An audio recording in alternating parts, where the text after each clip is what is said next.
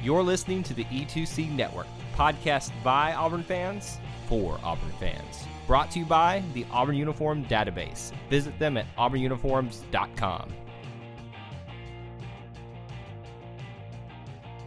War Eagle Auburn fans, welcome to Inside the Jungle, your source for Auburn men's basketball analysis and discussion. We are back for season 6, 7, something like that. It's been a while with Coach Bruce Pearl.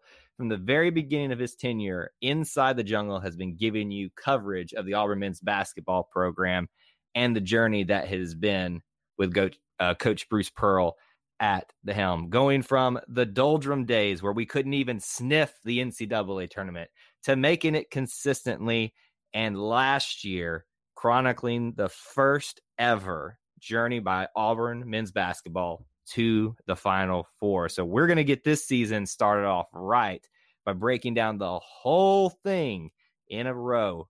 We've already talked schedules on previous episodes, so we're only going to cover that briefly here and not bore you with that again. But we're going to do predictions, anything else that we can come up in our head with to talk about with this season preview. We're going to cover it here on Inside the Jungle, and we thank you for joining us for another season. Now, I should introduce my next co-host here. He's a guy that you would be very familiar with if you're a regular of our network content. He is one of the co-hosts of Stoppage Time, the first, the only Auburn soccer podcast out there on the interwebs. Mr. Drew Hooper, welcome to Inside the Jungle. Thank you for having me. I'm slowly trying to take over the network. It is my main goal in being on every podcast possible on the E2C network, but excited to get to break down basketball and be with Inside the Jungle this season. Love basketball, love what we've done with the program, and excited to be with you, Kyle. Well, here's the thing, we have a little bit of news to talk about here, because obviously most people who've been listening to Inside the Jungle for 6 seasons now are like, hold up, where's Clint Richardson? Where's the uniform dude? Where's the guy that refuses to make predictions in every single show, no matter how hard Kyle pushes for it and tries for it? He cannot get a prediction out of him. Well, Clint has decided to take a step away from our show this season due to some schedule and live stuff that he's got going on. Now, he's not going to be completely absent. You may even hear him pop in from time to time on episodes, maybe on this show or another one on the network, or even just random topic shows.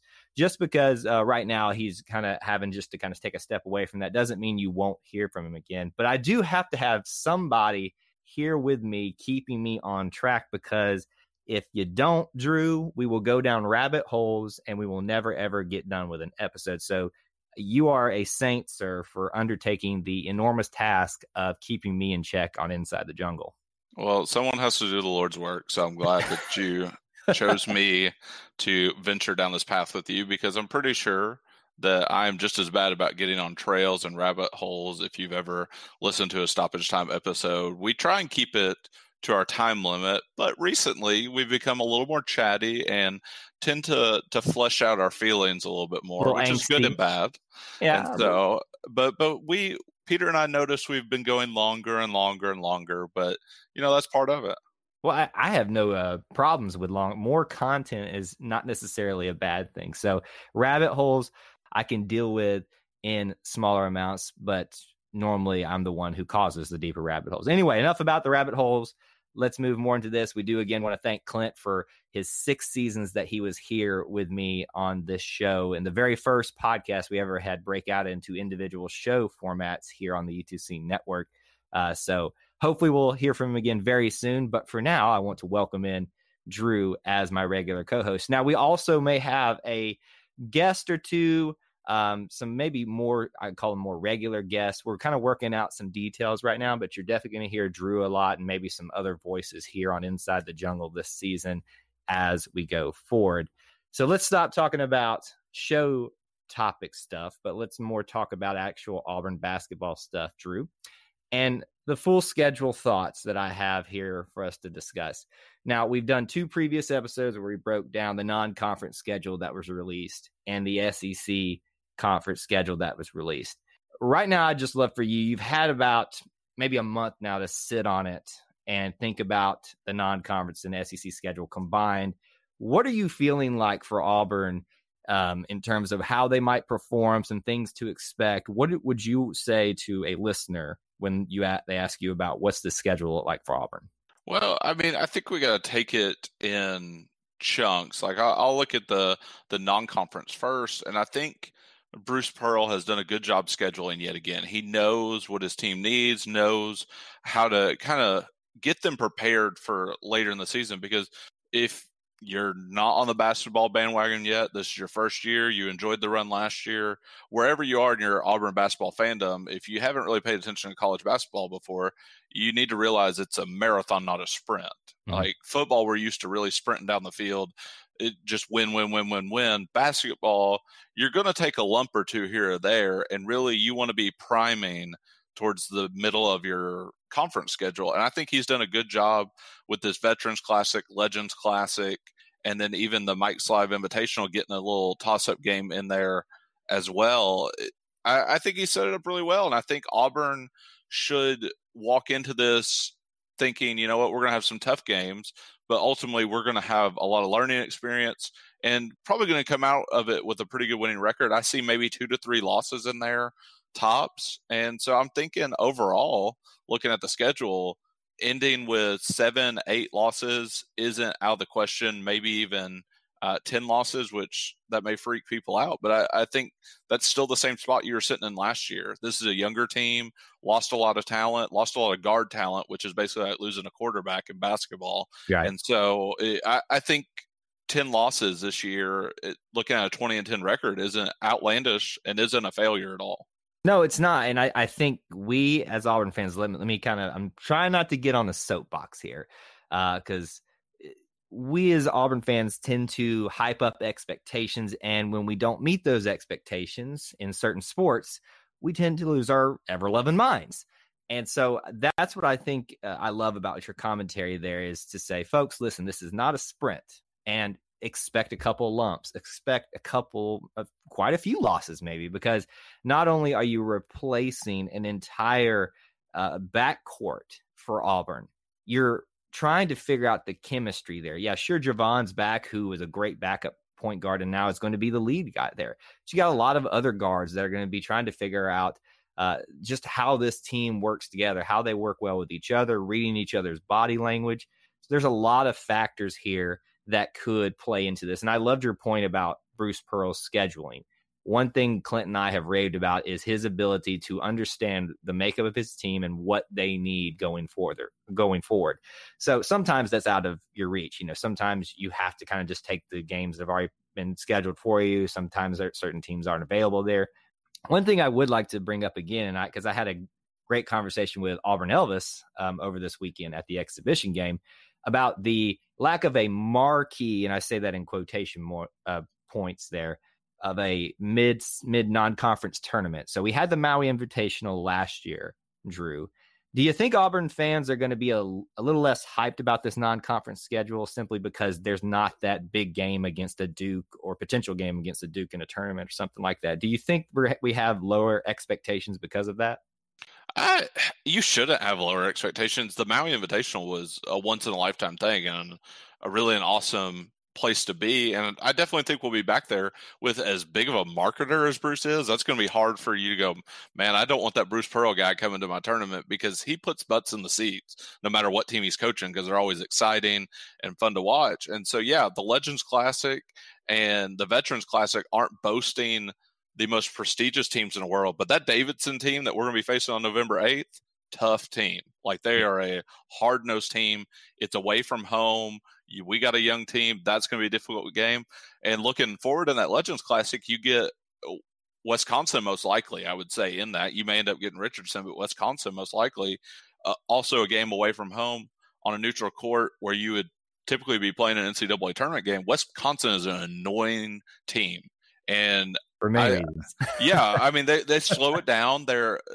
It's like that UAB game from last year. UAB drug us into the mud, and we didn't know what was going on because we hadn't ever been drug into the mud. We've been allowed to just shoot threes, play our defense, do whatever we wanted to. And Wisconsin's going to be like that UAB game last year. And I mean, looking at Davidson, it's a hard-nosed mid-tier team, But I think Bruce Pearl's schedule in Murray State was wonderful last year. Ja Morant, crazy good. And we got to face a top 5 NBA draft pick guard early on in the season, learn how to defend him, learn how to play. And you know what? We faced some really good guards in that NCAA tournament that we were able to game plan against. Colby White for North Carolina. We didn't know we were going to be facing him, but guess what? Like, he was a tough player to play against. And I think having that experience of facing a Ja Morant earlier in the season worked its way into how we performed in the NCAA tournament. So is Davidson the game you have your eye on in non-conference scheduling? That Wisconsin game, if we get there, Wisconsin and NC State, because I want to beat the brakes off of NC State after last year.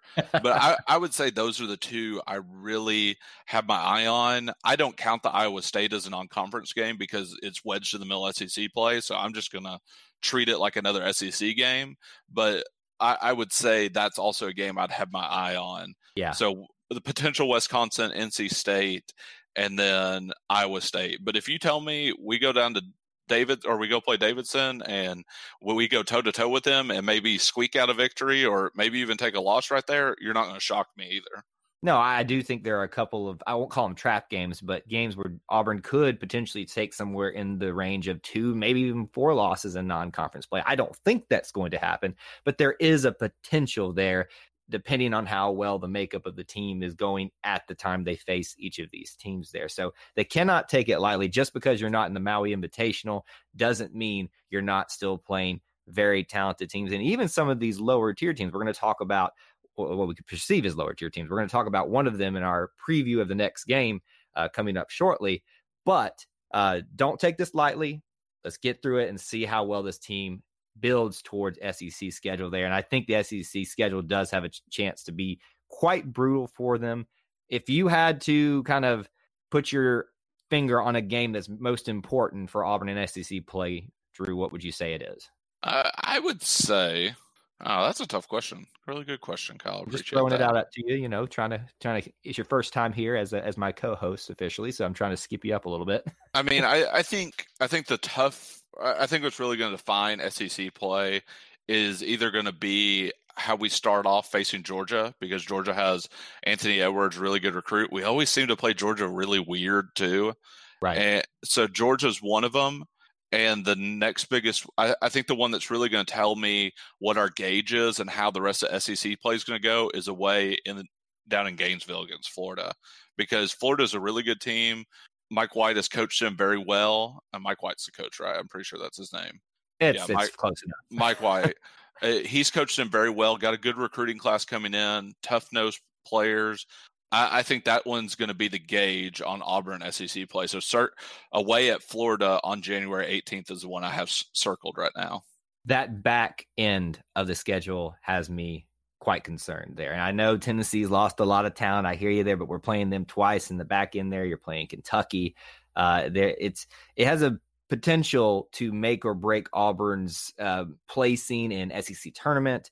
And further postseason implications depending on how they played the rest of the season there. So we'll see how that shakes out there. Let's talk about roster stuff. And we've already alluded to it, Drew, that the entirety of guard play is pretty much left in terms of those that saw a significant amount of time. We're talking about obviously Bryce Brown, Jared Harper. I throw Malik Dunbar, even though he's more of a forward in terms of build, and I throw him into that group as well there. So we have obviously familiar names that are still around. D'Angelo Purefoy for once.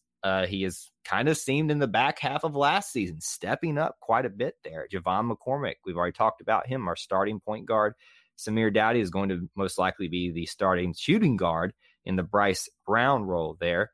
And then Austin Wiley as well. And I think a lot of people are really keying in on Austin Wiley this year on the roster because they have heard of him. They know the talent that's there, the pedigree that's there. They've seen flashes of it despite his off the court issues, but we haven't seen it fully realized. So what's your take on, I guess start with Austin Wiley and you can go further into the roster as you need to, but what's your take on Austin Wiley and what you expect from him this season?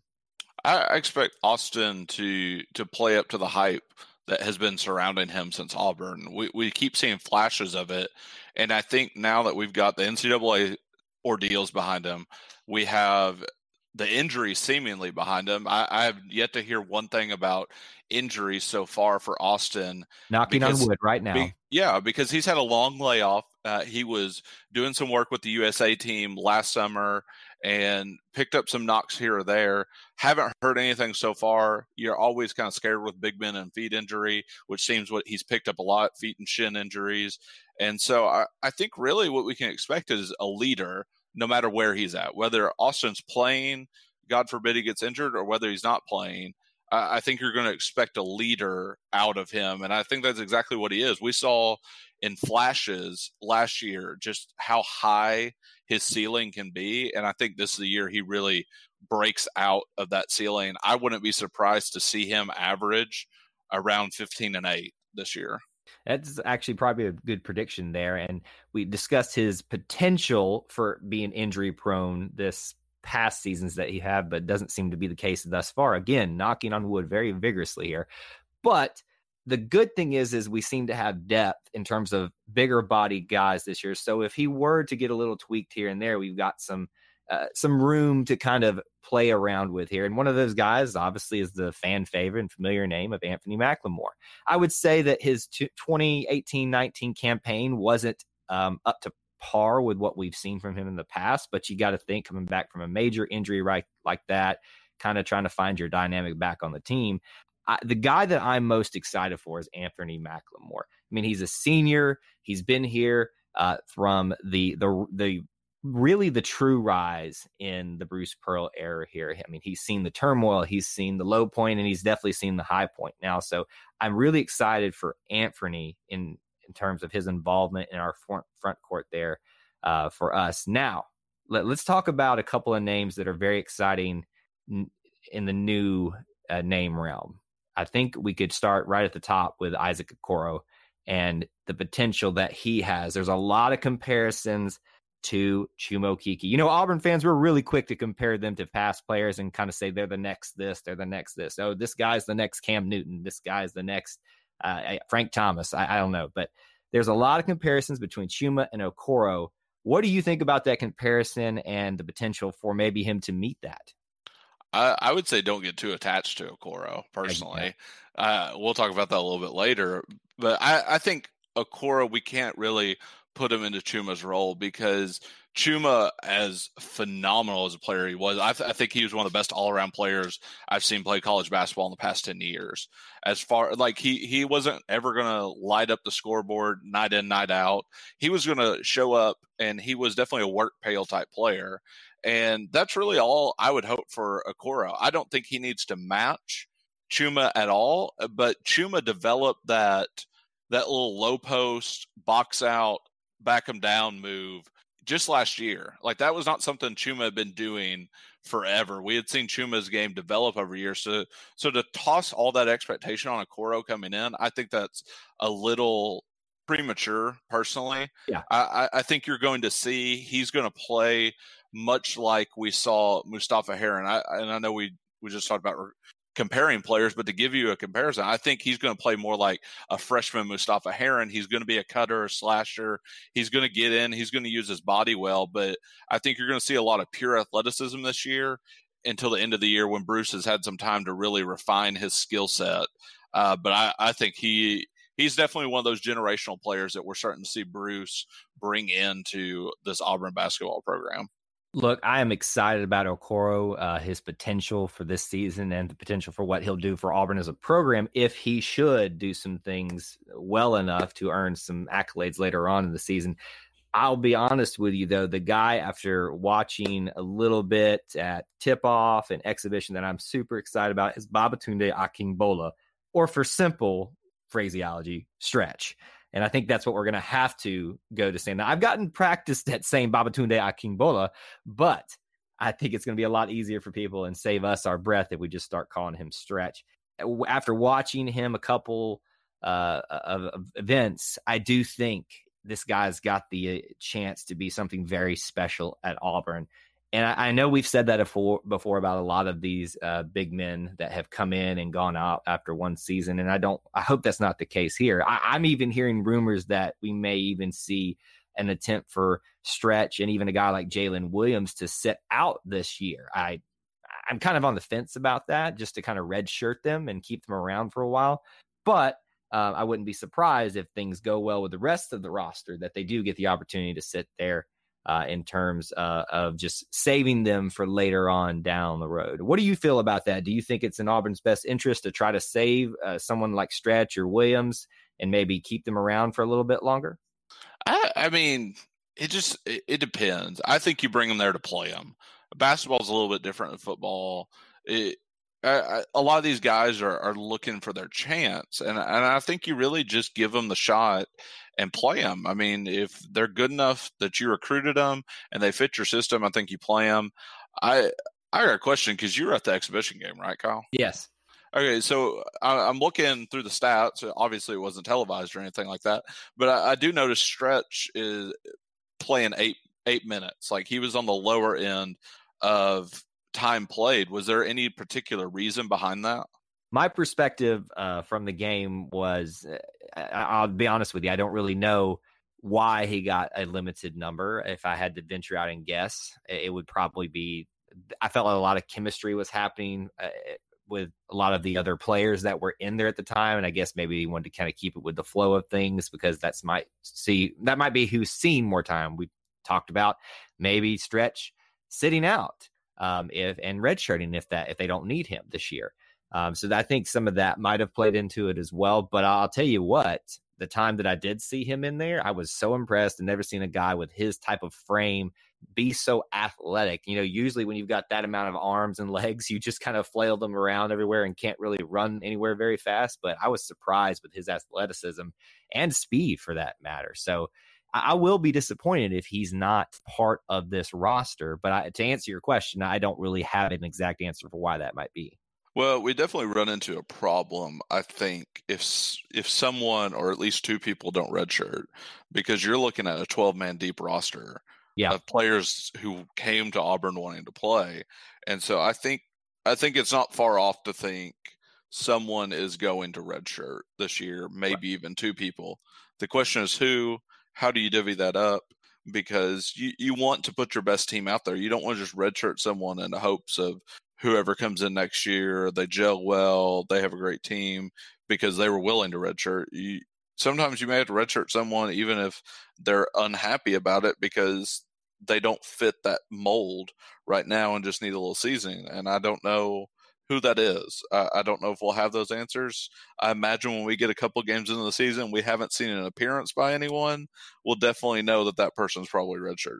Yeah, that's usually a telltale sign that they're probably going to be redshirting at that point. But let me go through a couple of the other names that we haven't mentioned yet in the roster. Obviously, we've talked about some of the ones that we're familiar with and some of the bigger names that are coming in, like Jalen Williams, Stretch, and obviously Okoro. But here are some other ones. Tyrell Turbo Jones, let me talk about. That's his nickname there. We got to throw Turbo in there.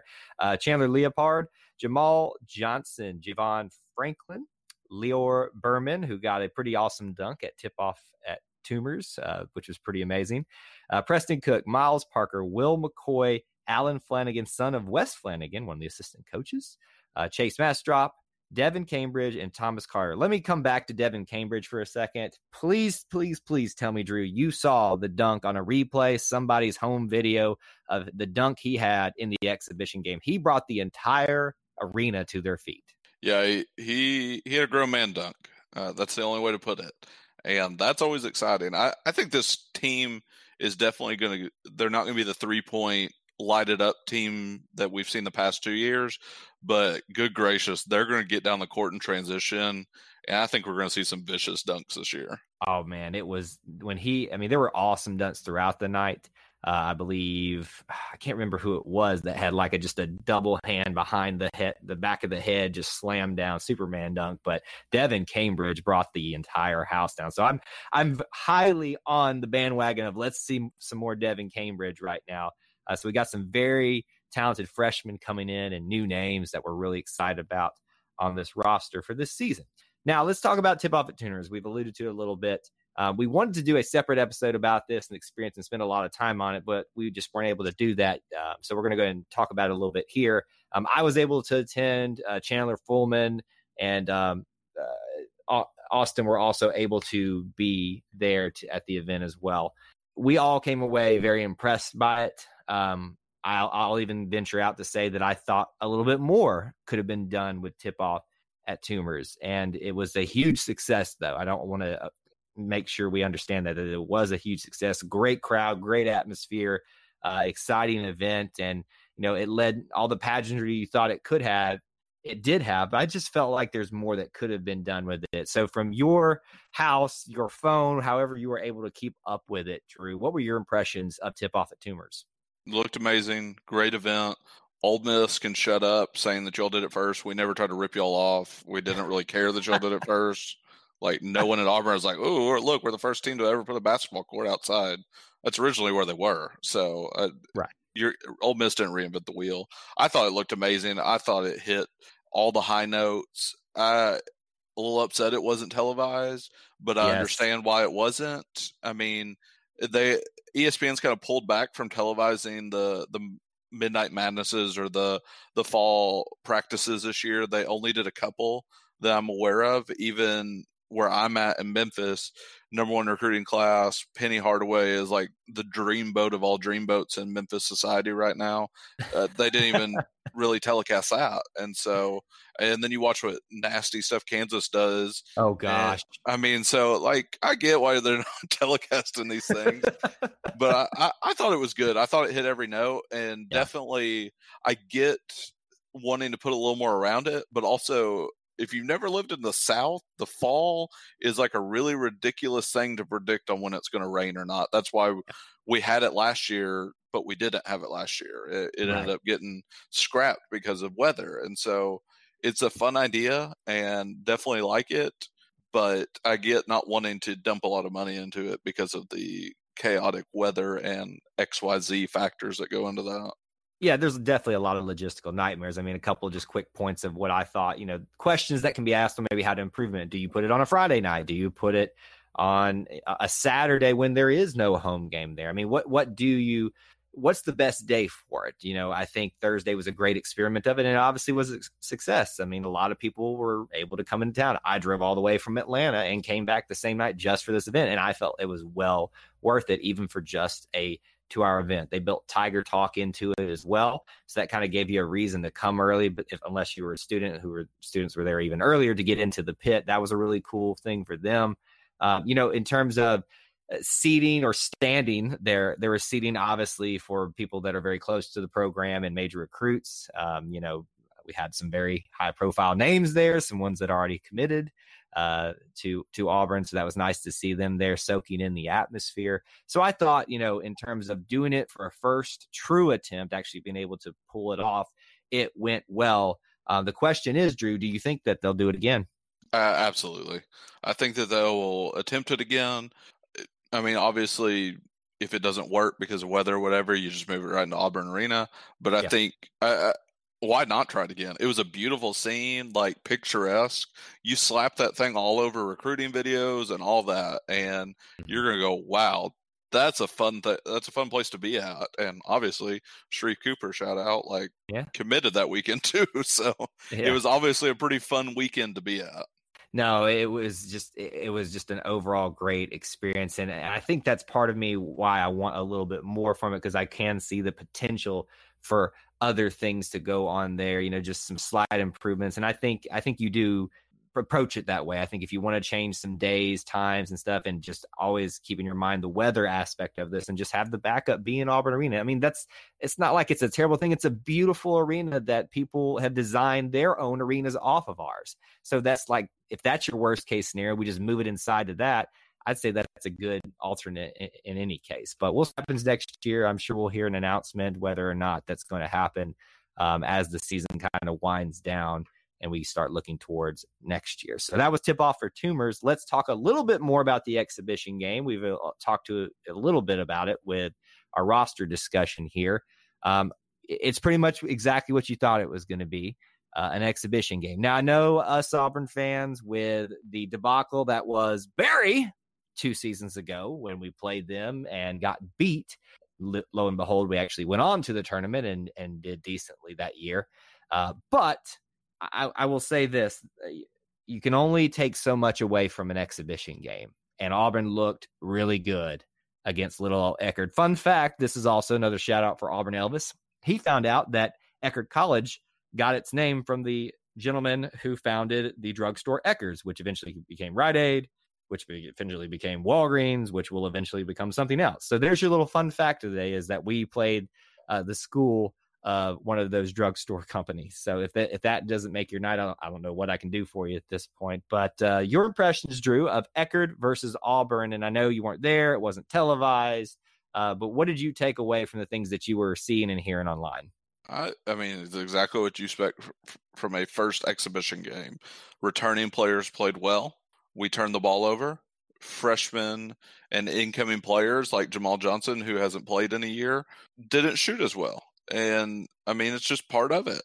First game for a lot of players, first game in a long time. You didn't expect them to go lights out, but the players who definitely were returning players, such as Austin Wiley, Purefoy, McCormick, Dowdy, and McLemore, they played well. And, I mean, that's about all you can ask. You win the game. Like, yeah, a win's a win. I know that's a hard concept in the Auburn world, but win's a win. You couldn't be talking about something recently in football, could you? Not at all. I mean, I mean, hey, I just talk. I will also like to give a shout out about this Eckerd game. Attendance was 9,121. Yep. Which is that a sellout in Auburn Arena? No, it definitely. I don't know if it is traditionally a sellout by those standards. I mean, it was close to it, but there were plenty of open seats. So much so that it was a sellout by ticket sales standards. But you had all the drink rail, standing room only seats. Which is what I did was I went to the volleyball match beforehand, and if you were there early enough, they just let you stay.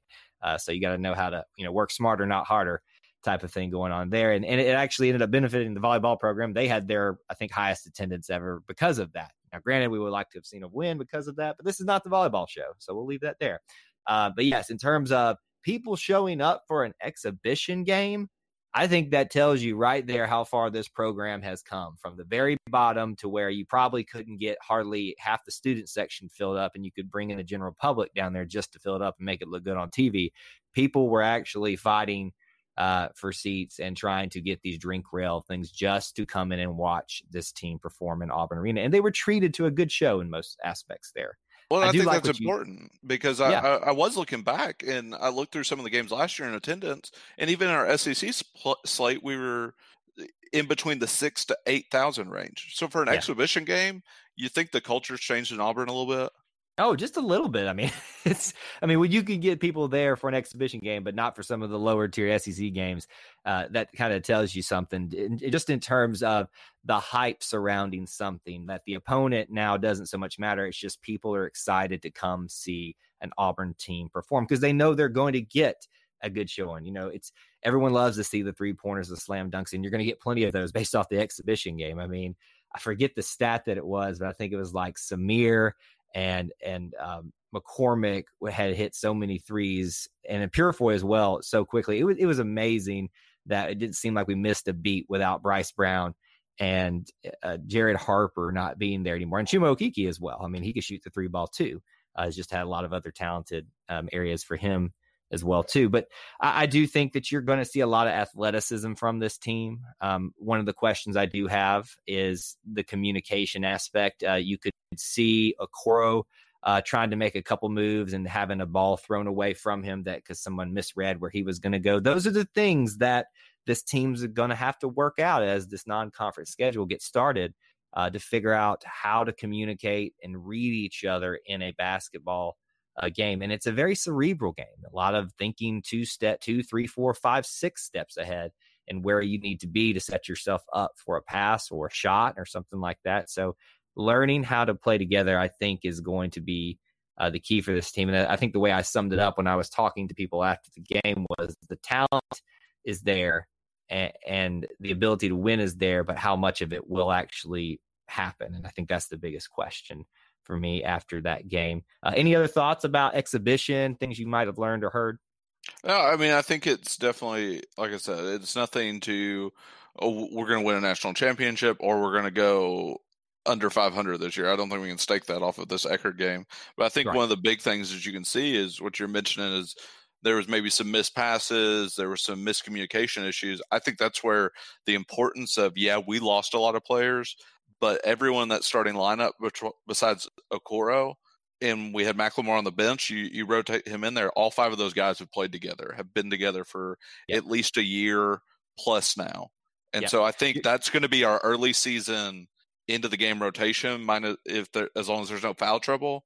And I think that helps, is we're going to be able to get over the hump in some of these games that are maybe going to be tougher games because there is that familiarity with them. And then you work in an Okoro, you work in a Devin Cambridge, and you figure out, you get them acclimated to the system. And so I think it is important for Auburn fans to step back and realize, we lost Jared and Bryce and Chuma and Horace and Malik and all them, but we still have a starting 5 around there at Auburn that has experience, that has familiarity with each other. And so I think it is going to be key this season. And I mean, big shouts to Jamal Johnson. He actually has been sitting with this Auburn program for a year, and I think he's going to play a bigger factor than people realize. Yeah, especially as he gets used to, sight lines and stuff like that in Auburn Arena and working together with his teammates as opposed to just watching them. I can definitely see him taking a big improvement as the season goes on. I do want to say, though, I had a little bit of a tangent here. When you say we lost Jared, I immediately hear the song in my head instead of we got Jared. We lost Jared. So just thank you for, I forget the individual that came up with that. That's already stuck in my head again. Son of a Crow. Son of Crow, yes. So shout out to Son of Crow. Thank you for forever having that tune in my head, and I will now insert even more words into we lost Jared. It doesn't matter, though, because it does seem like there were times last season where it did feel like we could have the potential for an A and a B lineup, and it just feels like in some ways that we're now just playing with I won't even say B lineup, A1 and A2. We're now playing with A2 lineup that is left over after the departures of last season. Not saying they're going to be as great. We'll see how the season shakes out, but it does feel like that in some ways with what we have going forward, the continuity that is there. Now, exhibition's over. It's time to get the season started. Let's talk about this first game. Georgia Southern comes into Auburn Arena, a 9:00 Eastern time tip-off for the Auburn Tigers versus the Georgia Southern Eagles. Now, you say Georgia Southern, you think probably a decent win margin here for Auburn, but not so fast, my friend, if I may say my Lee Corso line there.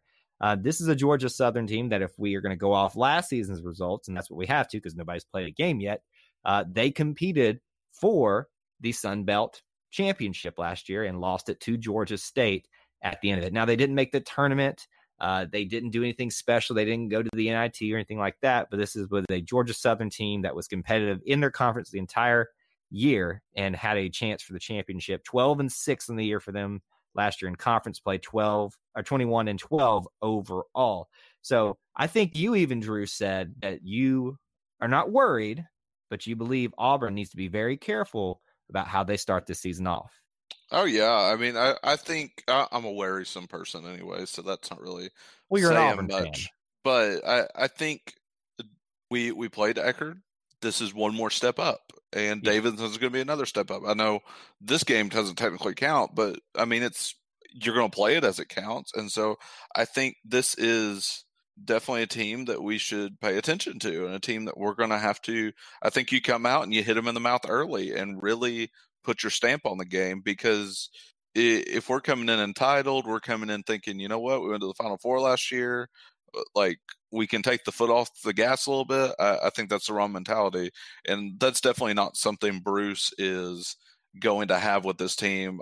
I respect highly what he did and basically said, you know what, we're not going to have a banner hanging ceremony or anything like that. It's up there if you want to see it, but we got business to take care of. And so I think they're already coming in with the correct mentality.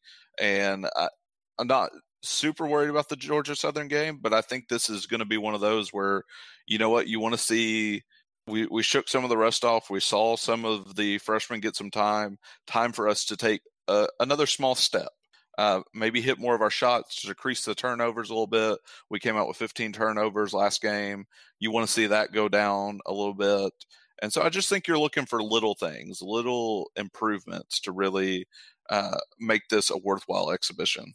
I like the picture you painted there in terms of it's the next step up leading up to a very tough match with Davidson coming up. And not that you want to look past to them, but I do think that's a great way to think about this. There's Eckerd, Georgia Southern, and then you've got Davidson coming up here very shortly after that. So I will say this, last year they were able to score points very well. I think it was 80-something points per game that they were putting up. So Auburn's going to have a good test against their defense going forward. Now, the good thing is their leading scorer and probably best player, Tookie. Never heard someone called Tookie before. He's no longer there. So if some people can step up and maintain that caliber they had last year of being able to score a lot of points, Auburn is going to have their defense tested. And so whereas we saw in the exhibition game a highly potent Auburn offensive showing, we'll now probably get to see where the defense stands at the very first game of the season. So I think that's where I'm going to be watching in this next one here to see how that team shakes out there. So not much really to talk about outside of that for Georgia Southern. Again, neither team has played one. It's the first season. Expect a little bit of rust, like Drew said. Expect a little, hiccups here and there. But I do think Auburn will win this one convincingly by the end of it. And we'll discuss that game in great detail in the next episode. So to close out our episode, we're going to do something, since Clint's not here anymore, we are going to revel in the fact that we can do predictions and speculations, and you, Drew, are going to agree to that, right? I've not signed a contract. I don't have to agree to anything. Okay. Well, maybe you'll be at least a little bit more willing than Clint was to give me predictions and things like that. So how about this? I want to know from you, and if you haven't broken it down this way, that's fine. But what's your overall record for Auburn, your prediction wise? 22-8. 22-8. My good sir, you and I are on the same page. 22-8 is what I said. Then I need to change because you're terribly wrong about stuff all the time. Look here. You and I did an NCAA tournament show together, and I ended up beating both you and Ben King in that. So what does that say? That's fine, but you also didn't believe in Auburn. And so the fact that you're believing in Auburn right now kind of scares me a little bit. So do you think that you should make it more or less then? I think we're probably going to go 8-22 now. 22-8. At least I feel good about this. At least we agree that there's a lot of potential wins here on the docket for Auburn. Now let's see how we compare. I don't know if you broke it down or not, but I even said non-conference record for me. So there's 12 games. I said 10-2, and this is a little bit more for me than I wanted to be because, like I said, I think there's a window of 2 to 4 games in there that had the potential to go wrong for Auburn. Do you have a prediction for non-conference record? I think your peak is obviously 12-0, but I think the best case scenario, Auburn goes 12-0, and that's not just saying like, obviously they can win every game, everyone has a shot, but I think they could come out 12-0. I think that's my high end. I think my low end is 8-4 out of the slate. Yeah, the potential is there for us to run the table, and it would be really nice to see that happen and really have some momentum built in to the beginning of that SEC schedule when we reach there, so that we can capitalize off of that until we get to that stronger back half or not even back half, just back section of the SEC schedule. So I do think there's a lot of optimism about the non-conference schedule, and that's not to say it's not going to be difficult. It just means that what we're seeing from the team, the way it lays out nicely with the scheduling aspect from Coach Pearl, I think there's a lot that works in Auburn's favor there. SEC record, what say you? I even forget what I did on the last show. I mean, I think the SEC 18 games. The SEC slate's going to be tougher. I think I landed at 12-6 was my mentality with that. SEC's tough, man. You go to 2 games a week. You never know what injuries are going to be towards the end of the season. You never know what ref is going to show up to your game. Like, SEC's a crapshoot, and I don't tend to like it. And so I think that you're looking at a possible like 12-6 out of that. I will say too, you and I are just on sync tonight. 12-6 is what I had for us. So you immediately need to go change your prediction now, because we cannot be the same this early into us being together on a podcast. We cannot be this in sync. It just shouldn't happen. These things don't worry, listeners. Kyle picked Bama to win both games, so you can trash him for that later. I did not say Alabama was going to win both games. I said they might win one. I've heard it. Whoa, I was just joking about that. But the fact that you think they may win one is absurd, Kyle. I'm worried about it. Okay. Look, I do listen. Let me just say this. I do think, and I guess this is a great segue into what I wanted to talk about next is where Auburn shakes out, not just record wise, but seeding going into an SEC tournament. I do think if you want one of those 4 2-day buys that go to the top 4 seeds, I do think that it's going to be Auburn and Alabama, maybe someone else vying for that 4th spot. And for that reason, I'll go ahead and give my SEC tournament prediction. I think we're the number 5 seed going in. We only get the 1-day buy. What say you? So who are your top 4 then? It would be Kentucky, Florida, LSU, and again, like I said, Auburn, Alabama, maybe somebody else vying for that last spot. Why do you think Alabama's going to be so good? I don't know. That's the scarier thing. I don't think that they're going to be good. I just think that they're sneaky like that. No, they're not. Like, you have to have players on your roster to be sneaky. Like, you can't just get in because your name's Alabama. This is basketball. This is basketball. I know, but I'm just there's something about that I do feel like that Auburn and Alabama at the end of everything could be vying together for that final 2-day bye. If Alabama finishes above 7th, I'll be surprised. Well, hey, look, I'd love that. No better than anybody else, but unless my name's Chandler Fullman, who is an Alabama fan secretly. But that's my pick, and I'm going to stick to it. Where do you think they shake out in the SEC tournament? I think you're looking at 4 or 5. I mean, Kentucky and gosh, I blanked right there. Kentucky and Florida are going to be your top 2, I think. I mean, once again, you never know with injuries or anything like that. And then LSU, now that Will Wade's decided, apparently you can pay players and be caught on tape saying you're paying players can now coach. I guess they're going to finish 3rd most likely, may even vie for that 2nd spot, just depending on how well Kentucky's teams gel. You never know with that. And so I think that's going to be your top 3. So I'm saying 4 or 5 land in that range. Well, then how about this? I think Georgia's the other team to be worried about in that matter.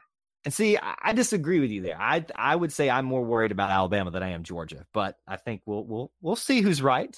We have this for posterity. We can come back and point to it and see who was more right. And history shows that usually I am, but we'll see though.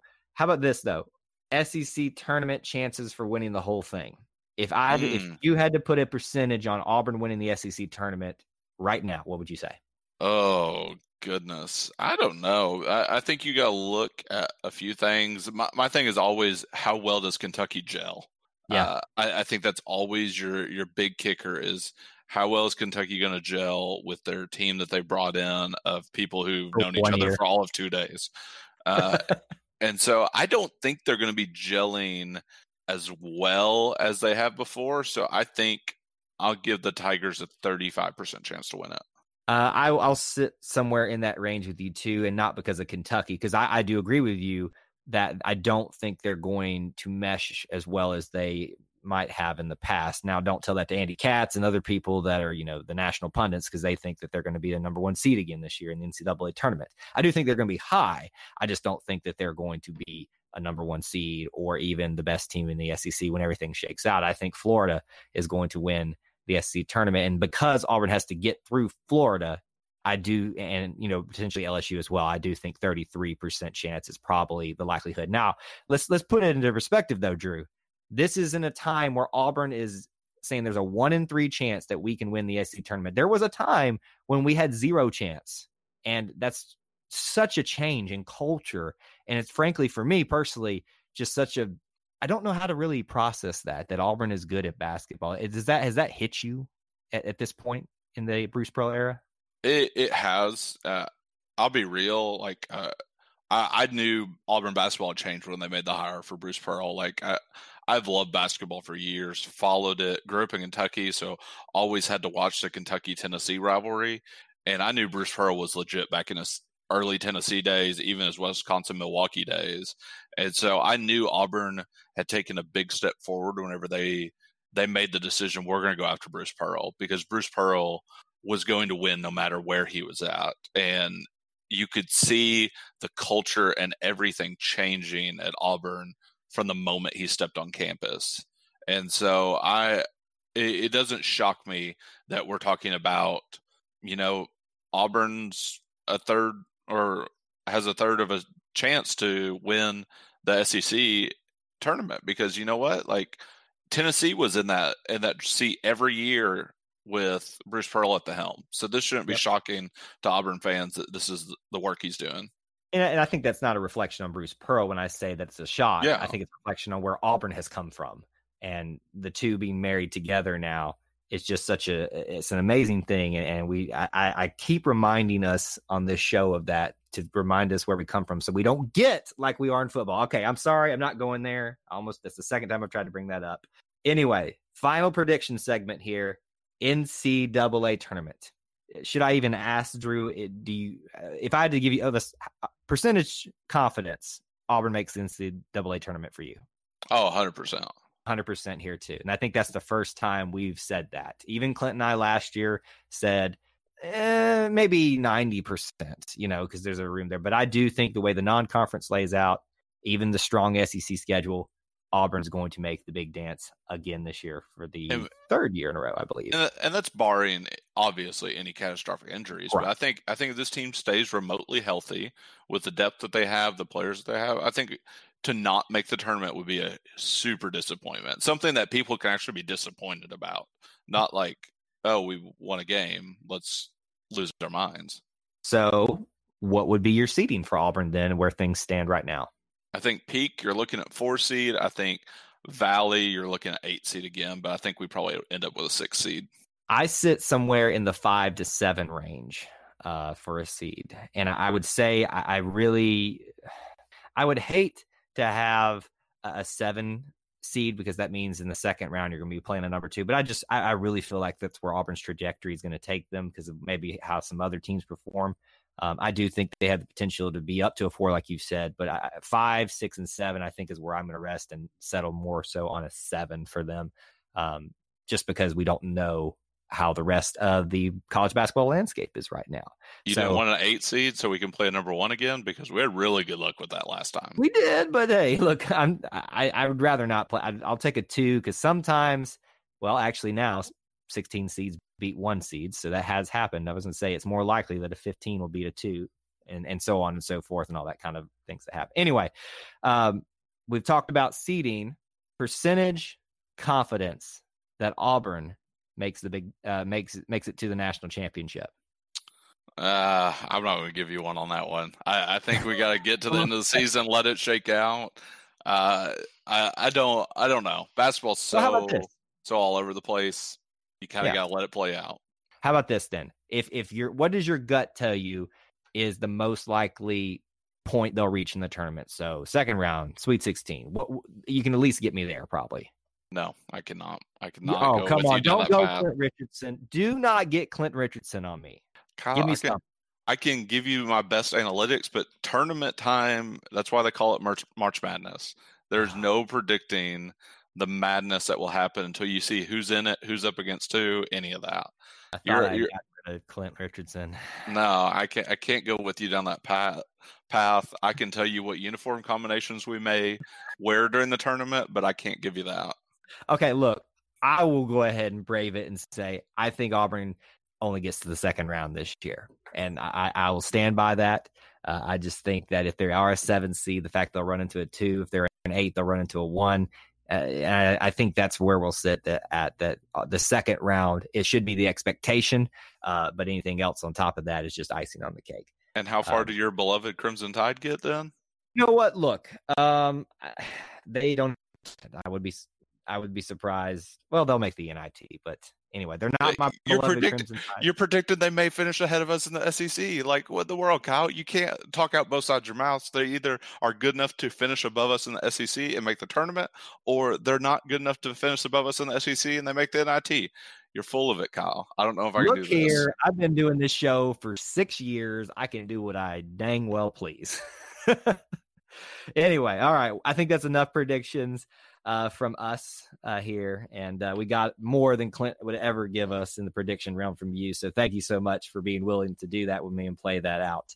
But that is our season preview show, let me give you a little bit of what to expect from us this season. Obviously, we've talked about Clint won't be here with us. Drew is stepping into the co-host role, and we may have some others fill in, whether that be guest or even regular co-host. We're still working some details out there as well. We'll have individual game shows where we review a game and preview a game, and any news that happens amongst that will be included in that. There will be whole event shows, meaning it's really hard to do individual games after back-to-back games and classics and tournaments and things like that. So you can expect those to be done in bunches, especially NCAA tournament weeks, which we expect to be there as well. There may be some tentative game schedule issues, like, for instance, NC State and Lehigh are within a day of each other. So that might be a little challenging to do individual episodes, but we'll update you when that time comes. And obviously, just please be patient with us during the holidays, Thanksgiving and Christmas, because we will get those out as quickly as we can to you. Just want to give you a little bit of information as the listeners, what you can expect from us this season going forward. Final thoughts, Mr. Drew Hooper, on the 2019-2020 men's basketball season for Auburn. Jamal Johnson, learn the name. He's going to be very important.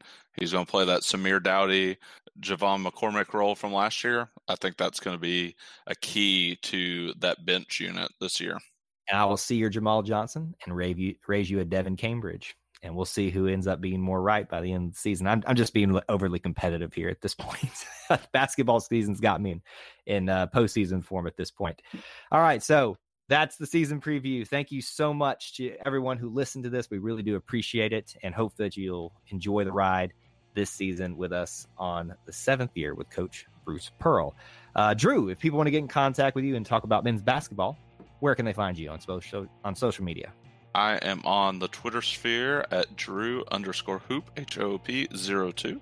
And I mostly just try and keep a humorous tone to my tweets. Sometimes. All the time. Actually, you're way more humorous and more mature with your tweets than most of the Twitter sphere, and especially the Auburn Twitter sphere for that matter. So he's a responsible follow if you have not done that. I have not fired anyone in 2 years, I don't think. No, I think you're doing good in that category there. But that's where you can find Drew. You can find me on Twitter as well at TigerEye24. Hit us up there if you'd like to talk or even submit questions. We'd love to hear some listener response from you if you have things that you want us to talk about on the show. That's all we have for this edition of Inside the Jungle. But until we talk to you again, War Eagle. War Eagle.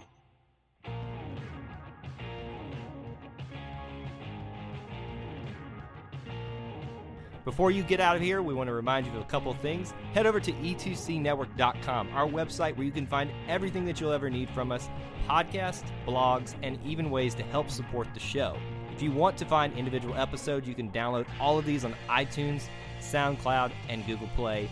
So until we see you again, I want to remind you of one thing, that here at the network, we believe in Auburn and love it. The only question remains, do you?